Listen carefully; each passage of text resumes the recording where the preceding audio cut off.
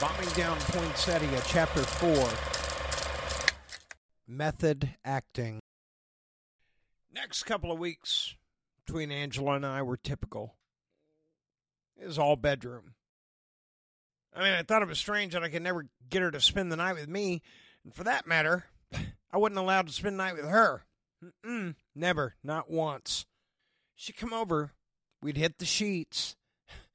And then she'd take off. I mean, I'd want her to stay, but she'd always leave. Always seemed to have another agenda. Always something going on. If we fooled around at her apartment, she kicked my ass out of bed. Sent me home just as soon as we were done. As a matter of fact, one might call it a man's dream to, have a good-looking woman to scream and then leave him alone. But, I guess I want a little bit more than that. Yeah. This was the first anything with brown skin I'd ever touched before, and I was real happy to try something different in the zinger box. I wasn't looking for an exclusive relationship or anything, and I don't think she was either. It's still just nice to wake up next to somebody in the morning, isn't it? Maybe she just enjoyed having a bed to herself. Some people are like that, I know. Yeah, maybe I read too much into it, but then again, maybe I fucking didn't. There's a lot of things Angela and I never did together. For instance, we both had telephones, but we never had one telephone conversation. Not fucking one. Not even to say, hey, it's raining. Are you doing okay over there? Nothing. We never sat and watched a movie or a TV show. We never shared a meal with one another. No shit. I'd run dope, get laid, that's it. Once in a while, I'd just get laid, and there'd be no dope running involved. That was nice, but usually, it involved running a kilo somewhere. I'd invited her to do stuff with me and Mark a couple of times. Mark hated it, but I'd invite her anyway just to be nice, and she always ducked out. Hey, I'll say this about Angela. She was a bossy little shit. Yeah, I can verify that. A bossy, hot-tempered little Puerto Rican. Always looking to be in fucking charge all the fucking time. I can't recall a single relationship I ever had with a woman where I was required to bathe with her. Every fucking time she took a bath, I had to fucking be in that bathtub with her. Yeah, we didn't share a meal, but we had to share that fucking bath every time she bathed. Doesn't matter that I just took a shower, okay?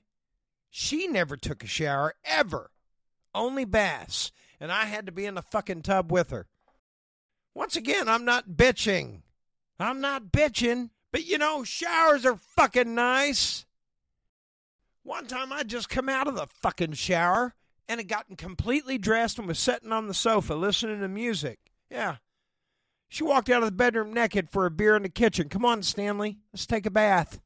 I fell back on the sofa. No, Angie, I just got out of the shower. Now you're going to get in the fucking bath, she said, walking back to the bathroom. Mark used to get so fucking mad. We used up all the soap. The water bill was through the fucking roof. Over the following weeks, it became obvious to me that Angela was no casual drug user. She was directly involved in narcotics trafficking. I mean, I wouldn't say big time. I wouldn't say, but definitely involved. I know that because I got involved. That's right. Unfortunately, it wasn't long before my dumbass started running drugs in the most dangerous fucking town in America. I was getting laid, okay? And that was enough. Comprende? I was fucking 18 and really getting laid well. Facts don't lie. I ran dope on her behalf. This is true. And it all began with a simple trip to God only knows where. Angela said her mom was in and out. Her dad lived somewhere else, God only knows where, and she never had her car available. So I was going to have to give her a ride. We loaded up my old gray Ford Granada, and we headed north on Main. I didn't know where the fuck we were going. Mark and I had driven through the industrial end over there on the west side on our motorcycles. Yeah, which in and of itself can be scary. But this time, under the instruction of Angela, I started making a lot of twists and turns through a lot of windy fucking streets. I don't know where we were. I don't know what fucking town. It's a beat-up looking neighborhood. Pulled around a corner to a parking lot of garden apartment complex. Made Don Dominguez look swank. Yeah. I mean, the place was real dumpy, run down. Exterior was sandstone, I think, chocolate in color. Different sections of the cheap, thin metal railing that had lined the upstairs walkway was either bent, broken, or completely missing. I pulled my car into the parking lot, and right up front, at the bottom of the stairwell, was an empty spot. Yeah, right at the mouth of a vestibule of 2 ground floor apartments and an open set of steps leading up to the second floor. As I pulled up, I left the car running. Angela and I sat there for about a minute or so. She didn't say anything. I didn't ask anything. I watched as she combed her long brown hair over one ear with her fingers. Brown eyes stayed locked on one of the apartment doors at the top of the stairs. After a little bit, she reached up to the handle and opened the door. Stay in the car, she instructed me as she got out. Don't move. Okay, I'll be right here, I answered, just before she slammed the door. I watched her walk towards the stairs. The thin black man was walking down. He looked to be in his early to mid-20s. I remember he was wearing a plain white T-shirt, brown pants, leather shoes. As him and Angela passed one another on the stairs, there was like a brief exchange, just an acknowledgement more than pleasantries. I didn't hear what was said. I don't even think they said anything, but you could tell they obviously knew one another. After the exchange, Angela continued on up the stairs, and the guy who just walked down the stairs walked the length of my car to the back passenger door, opened it up, and got in the back seat and closed the door. My car.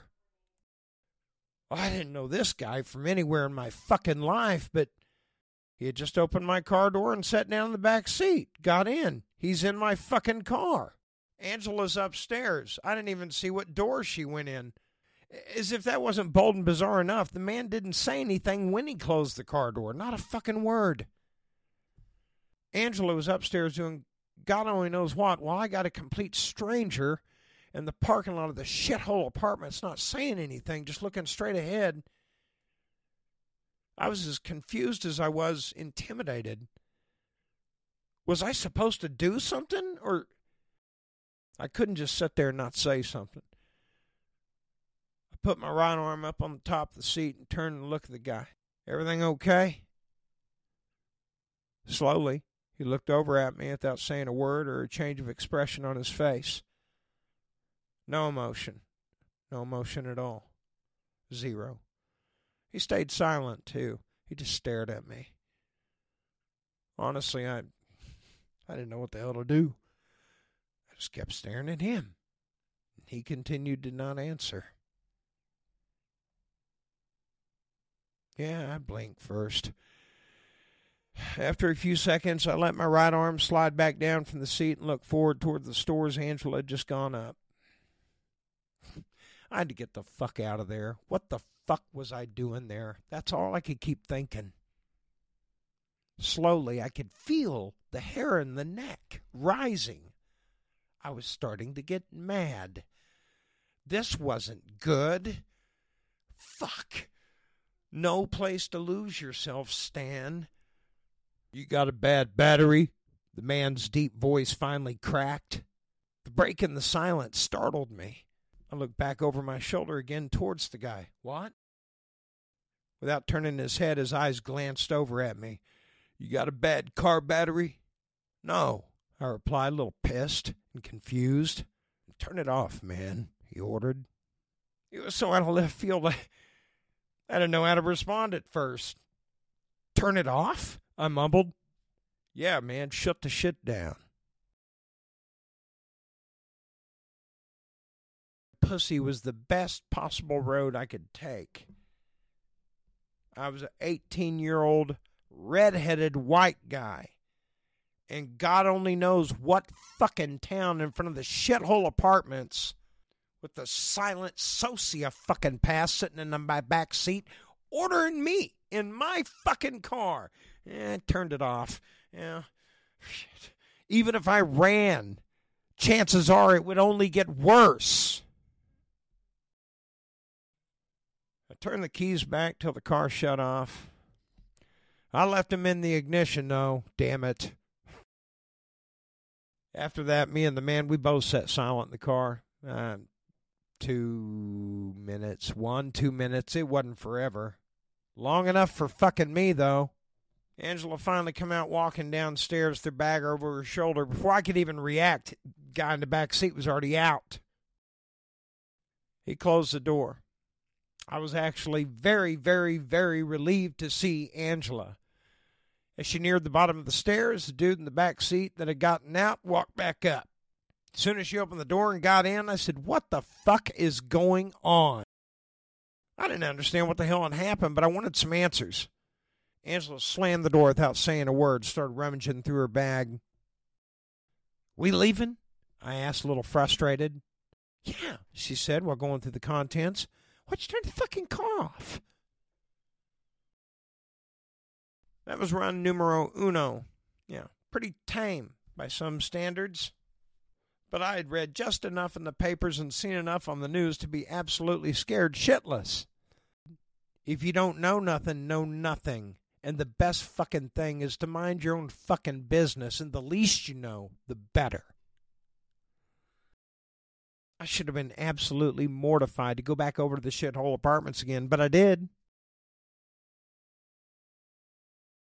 Angela needed another ride. A few days later, I took her back over.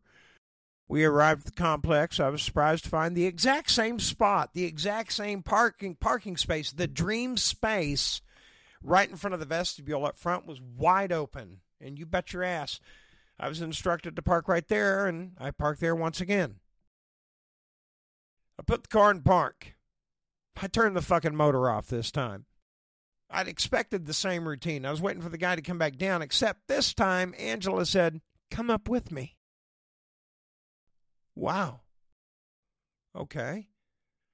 The invitation was a surprise. "You sure it's okay?" I asked, a little stunned. I watched her slide out of the passenger door in her white denim pants and stand up next to the car. "Yeah, come on." I got out and we both walked up the stairs. Angela led the way. I followed close behind, keeping a watchful eye on her butt. Reached the top of the stairs. Somebody was waiting for us. We got there. The front door opened just far enough for us to step in. The apartment was dark, to say the least. Angela walked right in. I followed. As we entered, the person standing behind the door stepped out and closed it behind us. Somebody had pulled the living room drapes closed, and there was obviously shit in the window to block out that morning sun. Angela and I stood there on the small tiled front entrance of that dwelling. I mean, I could see a really big guy sitting broadside in a beat-up recliner right in front of us. He might have been in his 20s or 30s. I don't know. I didn't really look at him. I say he was big because he could have been a linebacker for the fucking Rams. He was huge. When Angela and I walked in, he never even looked over. He didn't even speak or even acknowledge us. The apartment didn't look domesticated at all. There were no portraits that I could see, plants, nice furniture, any signs of family life. The walls were bare. A couple of shit sofas didn't match or lined up against two walls under the closed drapes. I saw a lot of legs. Sitting on those sofas were some, I would imagine, serious young men. The entire room was quiet when I walked in. There was no music. There was no chatter between the guys. Nothing. Thank God my dumb ass had the brains to just keep looking down, kind of. I didn't say a fucking word. I didn't look anybody in the eye. You can bet your ass my peripheral vision was definitely working overtime as I realized this ain't the place to be a smart ass. This is not the place to make a mistake. Call it a moment of clarity. I mean, I could feel the eyes on me. Those guys had to have been wondering, what the fuck? What the fuck is that Snow White redheaded kid doing in here?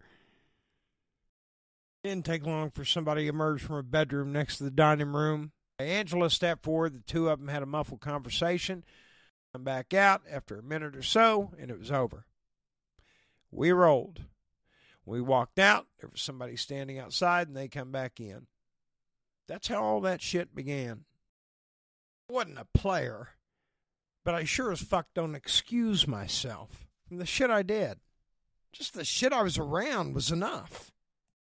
I was smoking and snorting at that time and running sacks and packages and boxes and all kinds of shit. In the handful of weeks followed, I drove to more places to do more trades. I mean, nothing was as fucked up as that first place, but still probably just as dangerous. I don't know.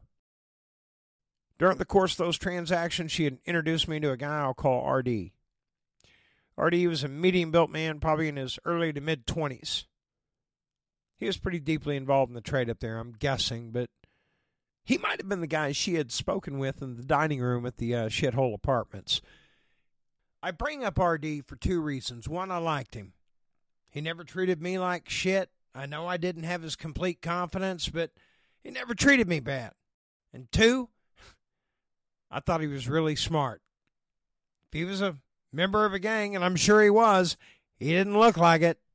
He sure as hell went at great lengths to fly under the radar and not be seen. I mean, he always dressed real neutral. He'd wear simple sweaters, new pants and shoes. His hair was always well cut. He drove nice cars and vehicles. No R.D. personally, you'd probably think he was a student at UCLA or something. Yeah.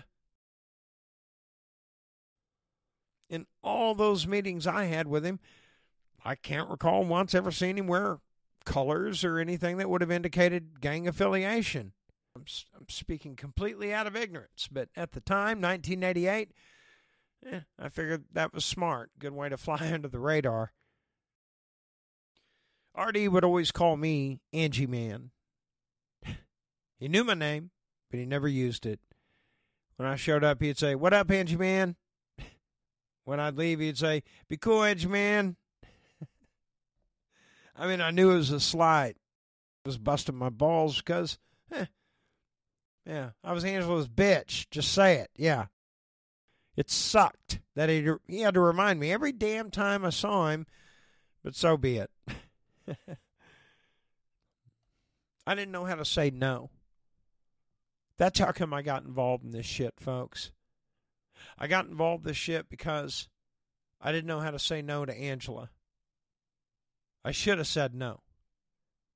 I wouldn't have gotten laid anymore, and that probably would have been so much better for me. Could have said no. To this day, it's amazing to me that I had the sack to drive 1,600 miles to a new town with nothing more than $300 in my pocket, but not enough balls to say no to a 5'3" Puerto Rican. I'd been taken off work and shit. I was on the verge of losing my job. I came home from a run-up to CRD, and, well, there was Mark sitting in the carport behind our building. He was sitting in the space where he normally parked his car on a brand-new Kawasaki street bike. 600, I think. That old red car of his was long gone, nowhere to be seen. I couldn't believe it. Mark had a new street bike.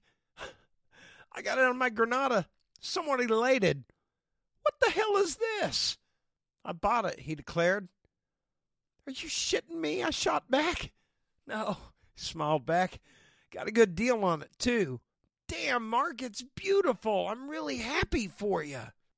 He had a huge grin on his face. I watched Mark as he ran his hands over the long leather seat and gas tank.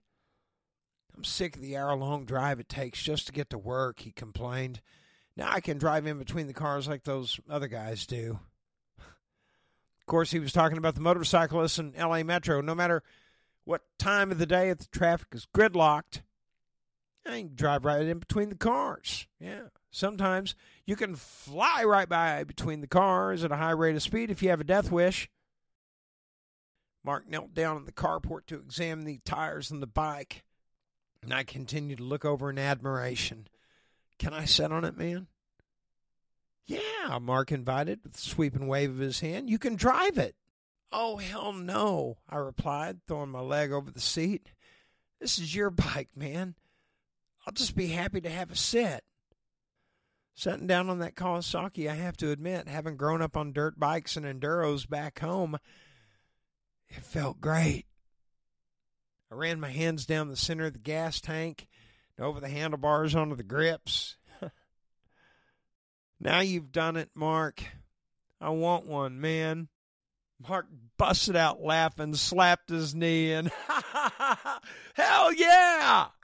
We can drive to work together. We can go cruising around town.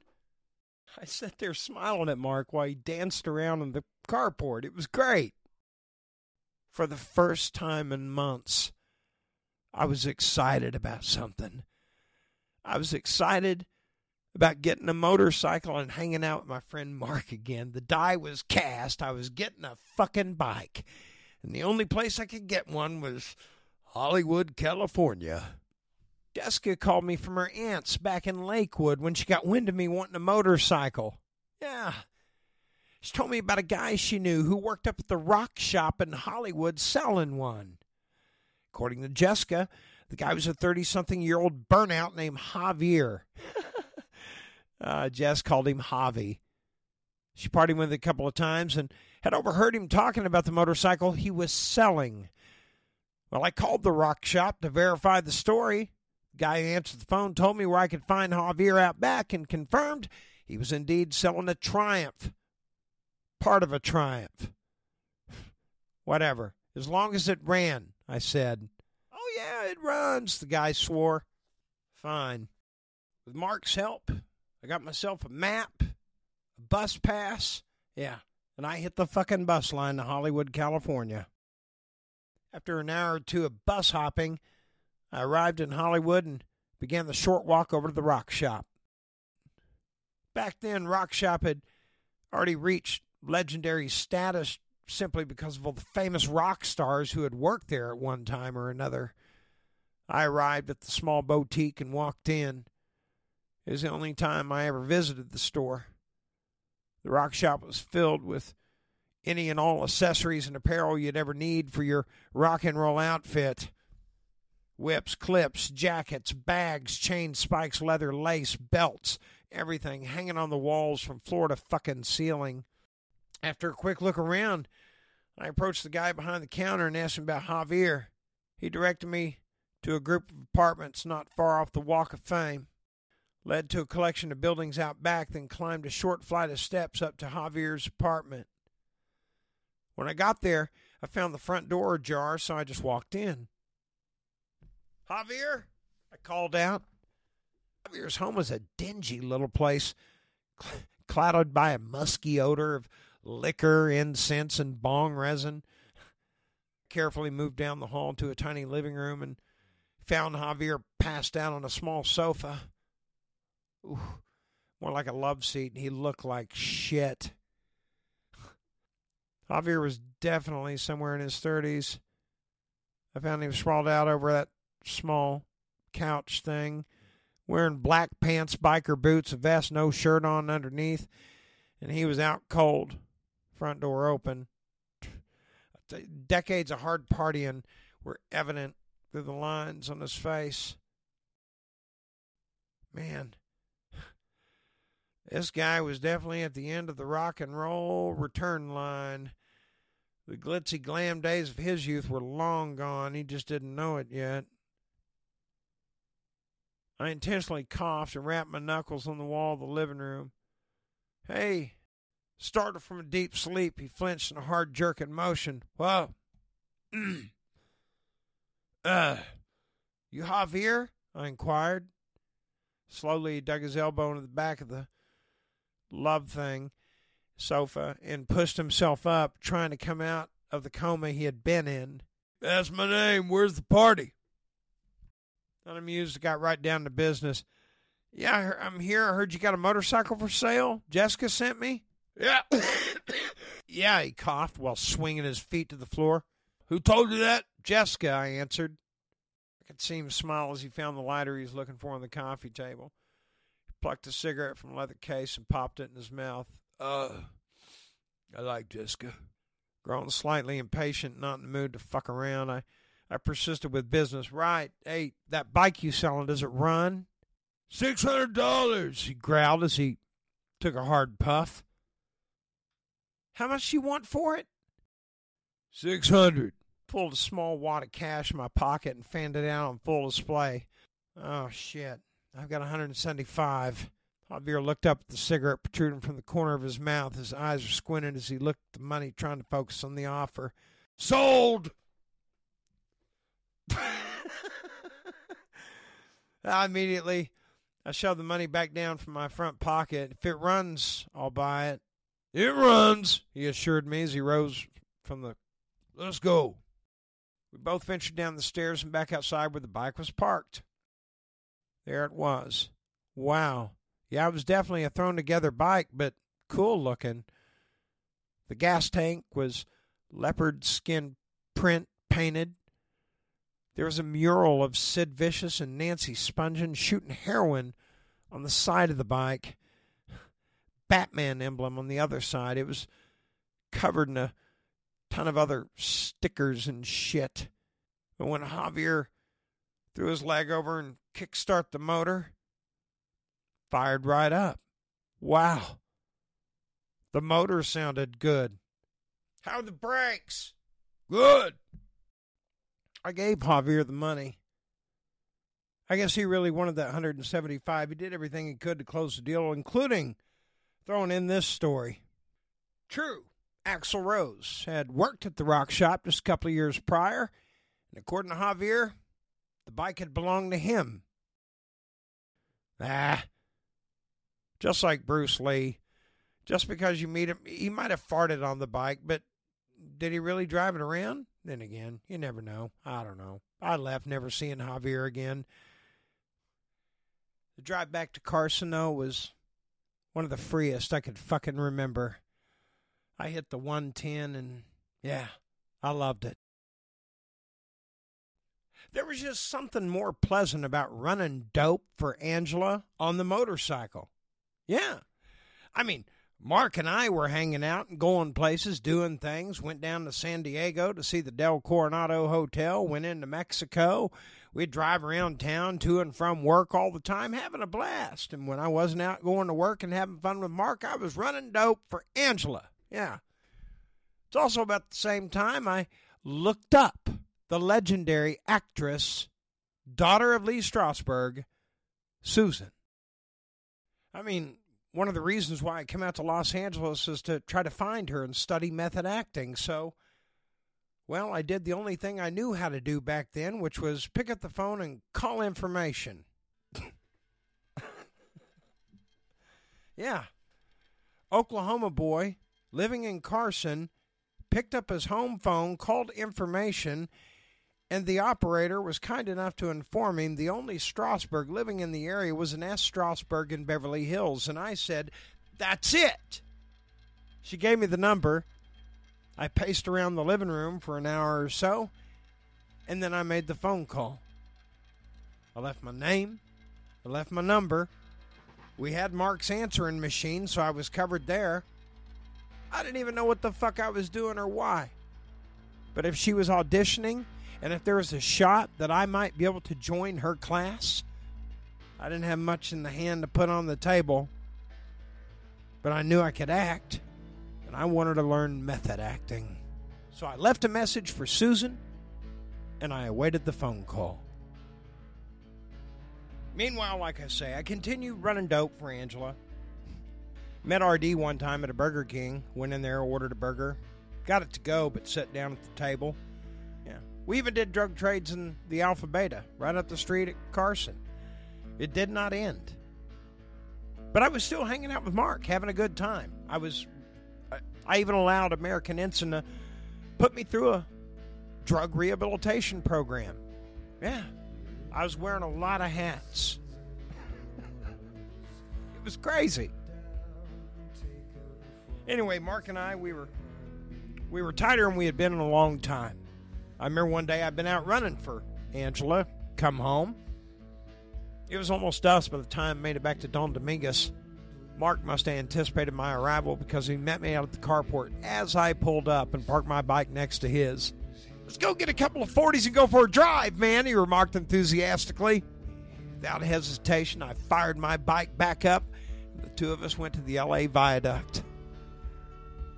Sat on one side of the huge concrete embankment and chugged a couple of 40-ounce beers. While we sat there, Mark told me that he hated Angela. I mean, he had never confronted her and been mean to her or told her what he really thought of her, but the truth was he didn't like her. I suppose he hated to see what his friend was starting to become. He might have blamed her, but it wasn't her fault. It was mine. "She's going to get your ass in trouble, Stan," he said as we chunked our bottles down to the waterway and walked back up to our bikes. "We're killed." I'm only saying that because I care about you, man. Cut my hand over his shoulder to show camaraderie, if you would. "Thanks, man. I'm being careful." "I don't think you know what you're doing," he protested. "I pray for you every fucking day." It froze me what he said. I couldn't believe it. How do you respond to something like that?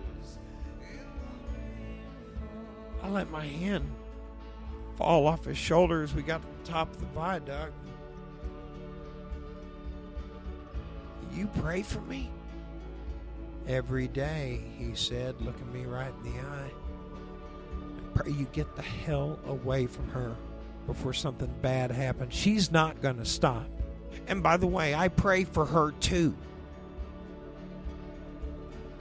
I was damn near despondent. "Thanks, Mark. Thank you." It was all I could bring myself to say. I didn't understand why I was so taken back by what he said to me. We started our bikes up and we drove back to Don Dominguez. It was just still hard for me to believe that anybody really give a fuck. Mark was getting ready to move out on me. Yeah, he had had enough. He was gone, but I found out that night he was my friend.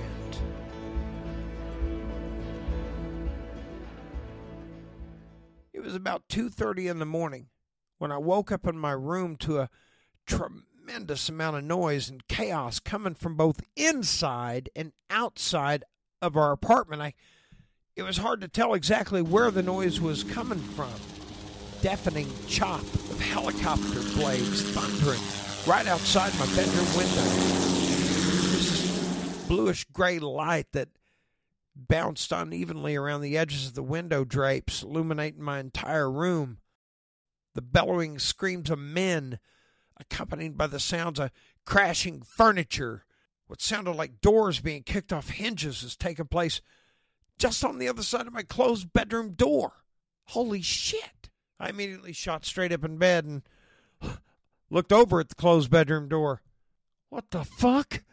I didn't have any clothes on. I was completely naked. Yeah.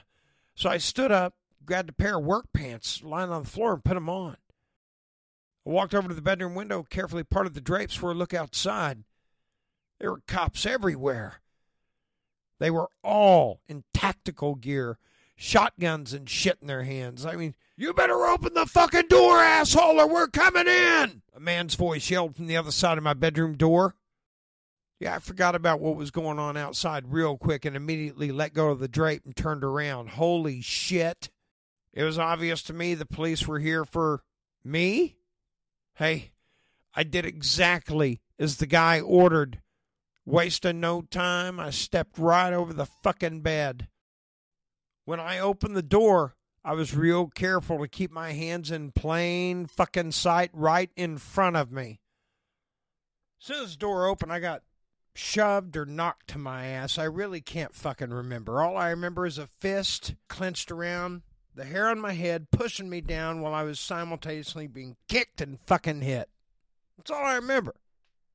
Before I could even resonate what the fuck was happening, zip ties were being cinched around my wrists and ankles while I was simultaneously getting hit from all directions. All over the fucking place, on my back, my legs, my ass. "We got him!" one of the officers yelled while pressing his knees down into my lower back.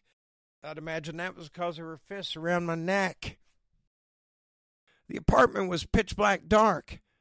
Beams from flashlights were swirling every fucking direction. On the floors, the walls, the overturned furniture. Yeah, I was trying to recognize my own fucking apartment. Everything was fucking flipped upside down.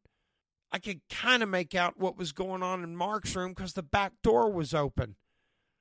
Everything in his room was completely upended. I tried to look around and put together what in the hell was going on. "What did I do?" I asked in a raised voice. Immediately, I was struck in the back across the shoulders with what felt like a baton. It didn't hurt mega bad, but it did hurt. "Shut the fuck up, motherfucker!" an officer barked. For a split second, I was afraid my wife back home had turned up murdered or something. I didn't know. In my mind, I was going through a Rolodex of shit. Yeah, past instances that, might have spurred the treatment I was getting at the moment, but nothing I could think of justified what the fuck was taking place. Was Angela dead? Did she get shot or something? I mean, she had just been over that night for a fuck or two, and then as usual, she left. By the way, where was Mark as these police officers were just pushing me down in the hallway between my bathroom and my bedroom, face first into the carpet, constantly hitting me and kicking me, telling me not to move and shut the fuck up? Where the hell was Mark? Why wasn't he screaming? Must have been Catholics get off scot-free night. Yeah, cops didn't carry me through the Don Dominguez apartments. No, they drugged me through the fucking Don Dominguez apartment, starting with our apartment. I got a real good look at Mark's room as they drugged me through it over the fucking upturned furniture and shit. Back door leading to Mark's room had been completely kicked off the hinges. Why? What the fuck did Mark do?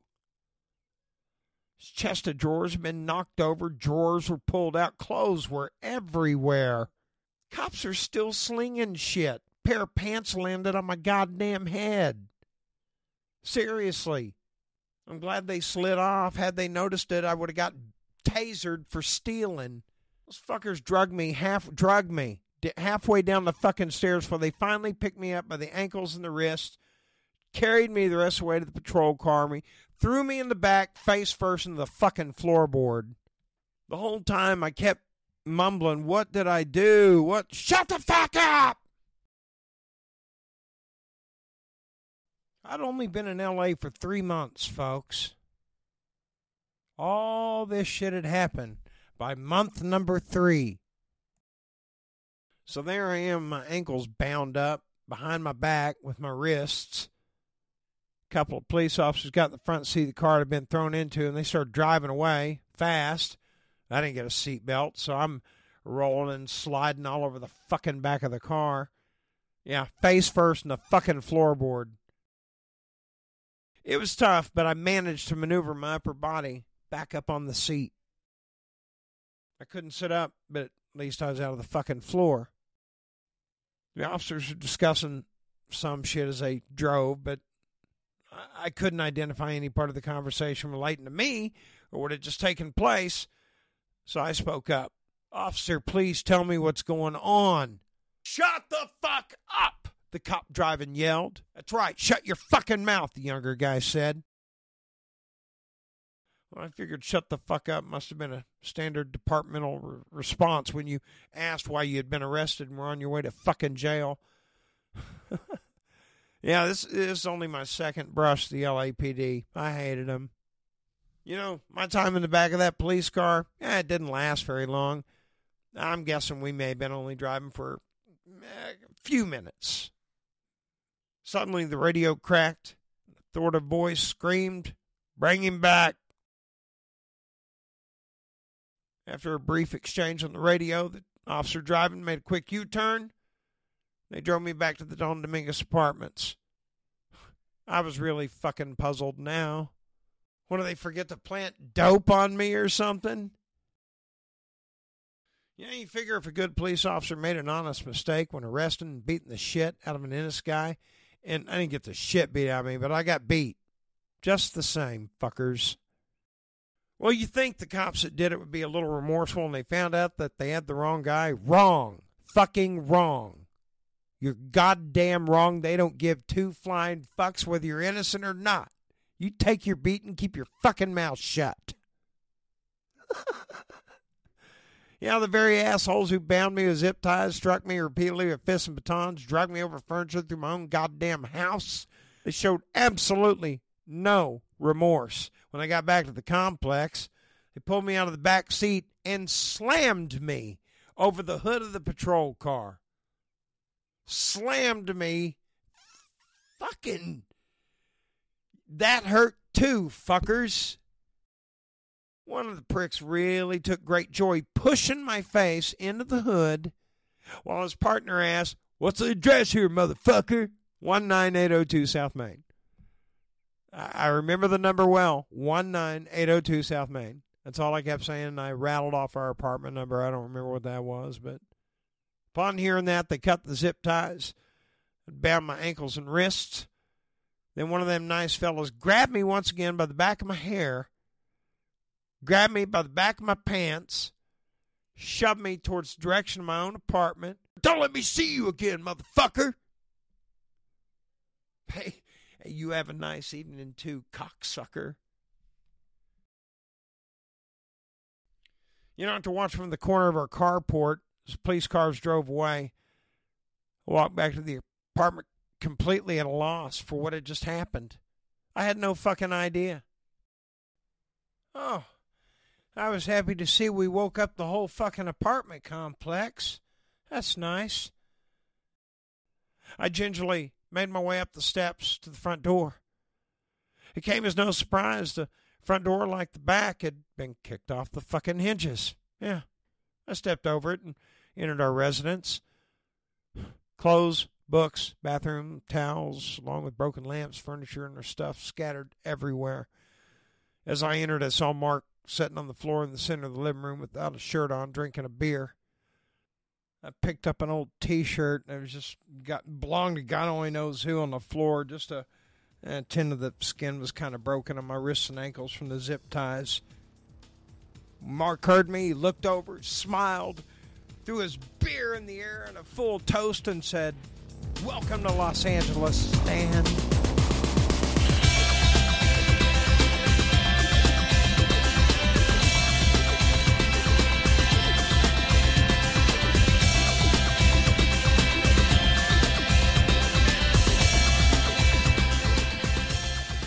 That'll wrap it up for Bombing Down Poinsettia this week. Chapter 4, Method Acting. Be sure to join us next week for Chapter 5, right here, same time, same place. And, of course, Stan the Joke Man Show is going to be back on Friday, high noon. Until then, bye, con Dios, mi amigos.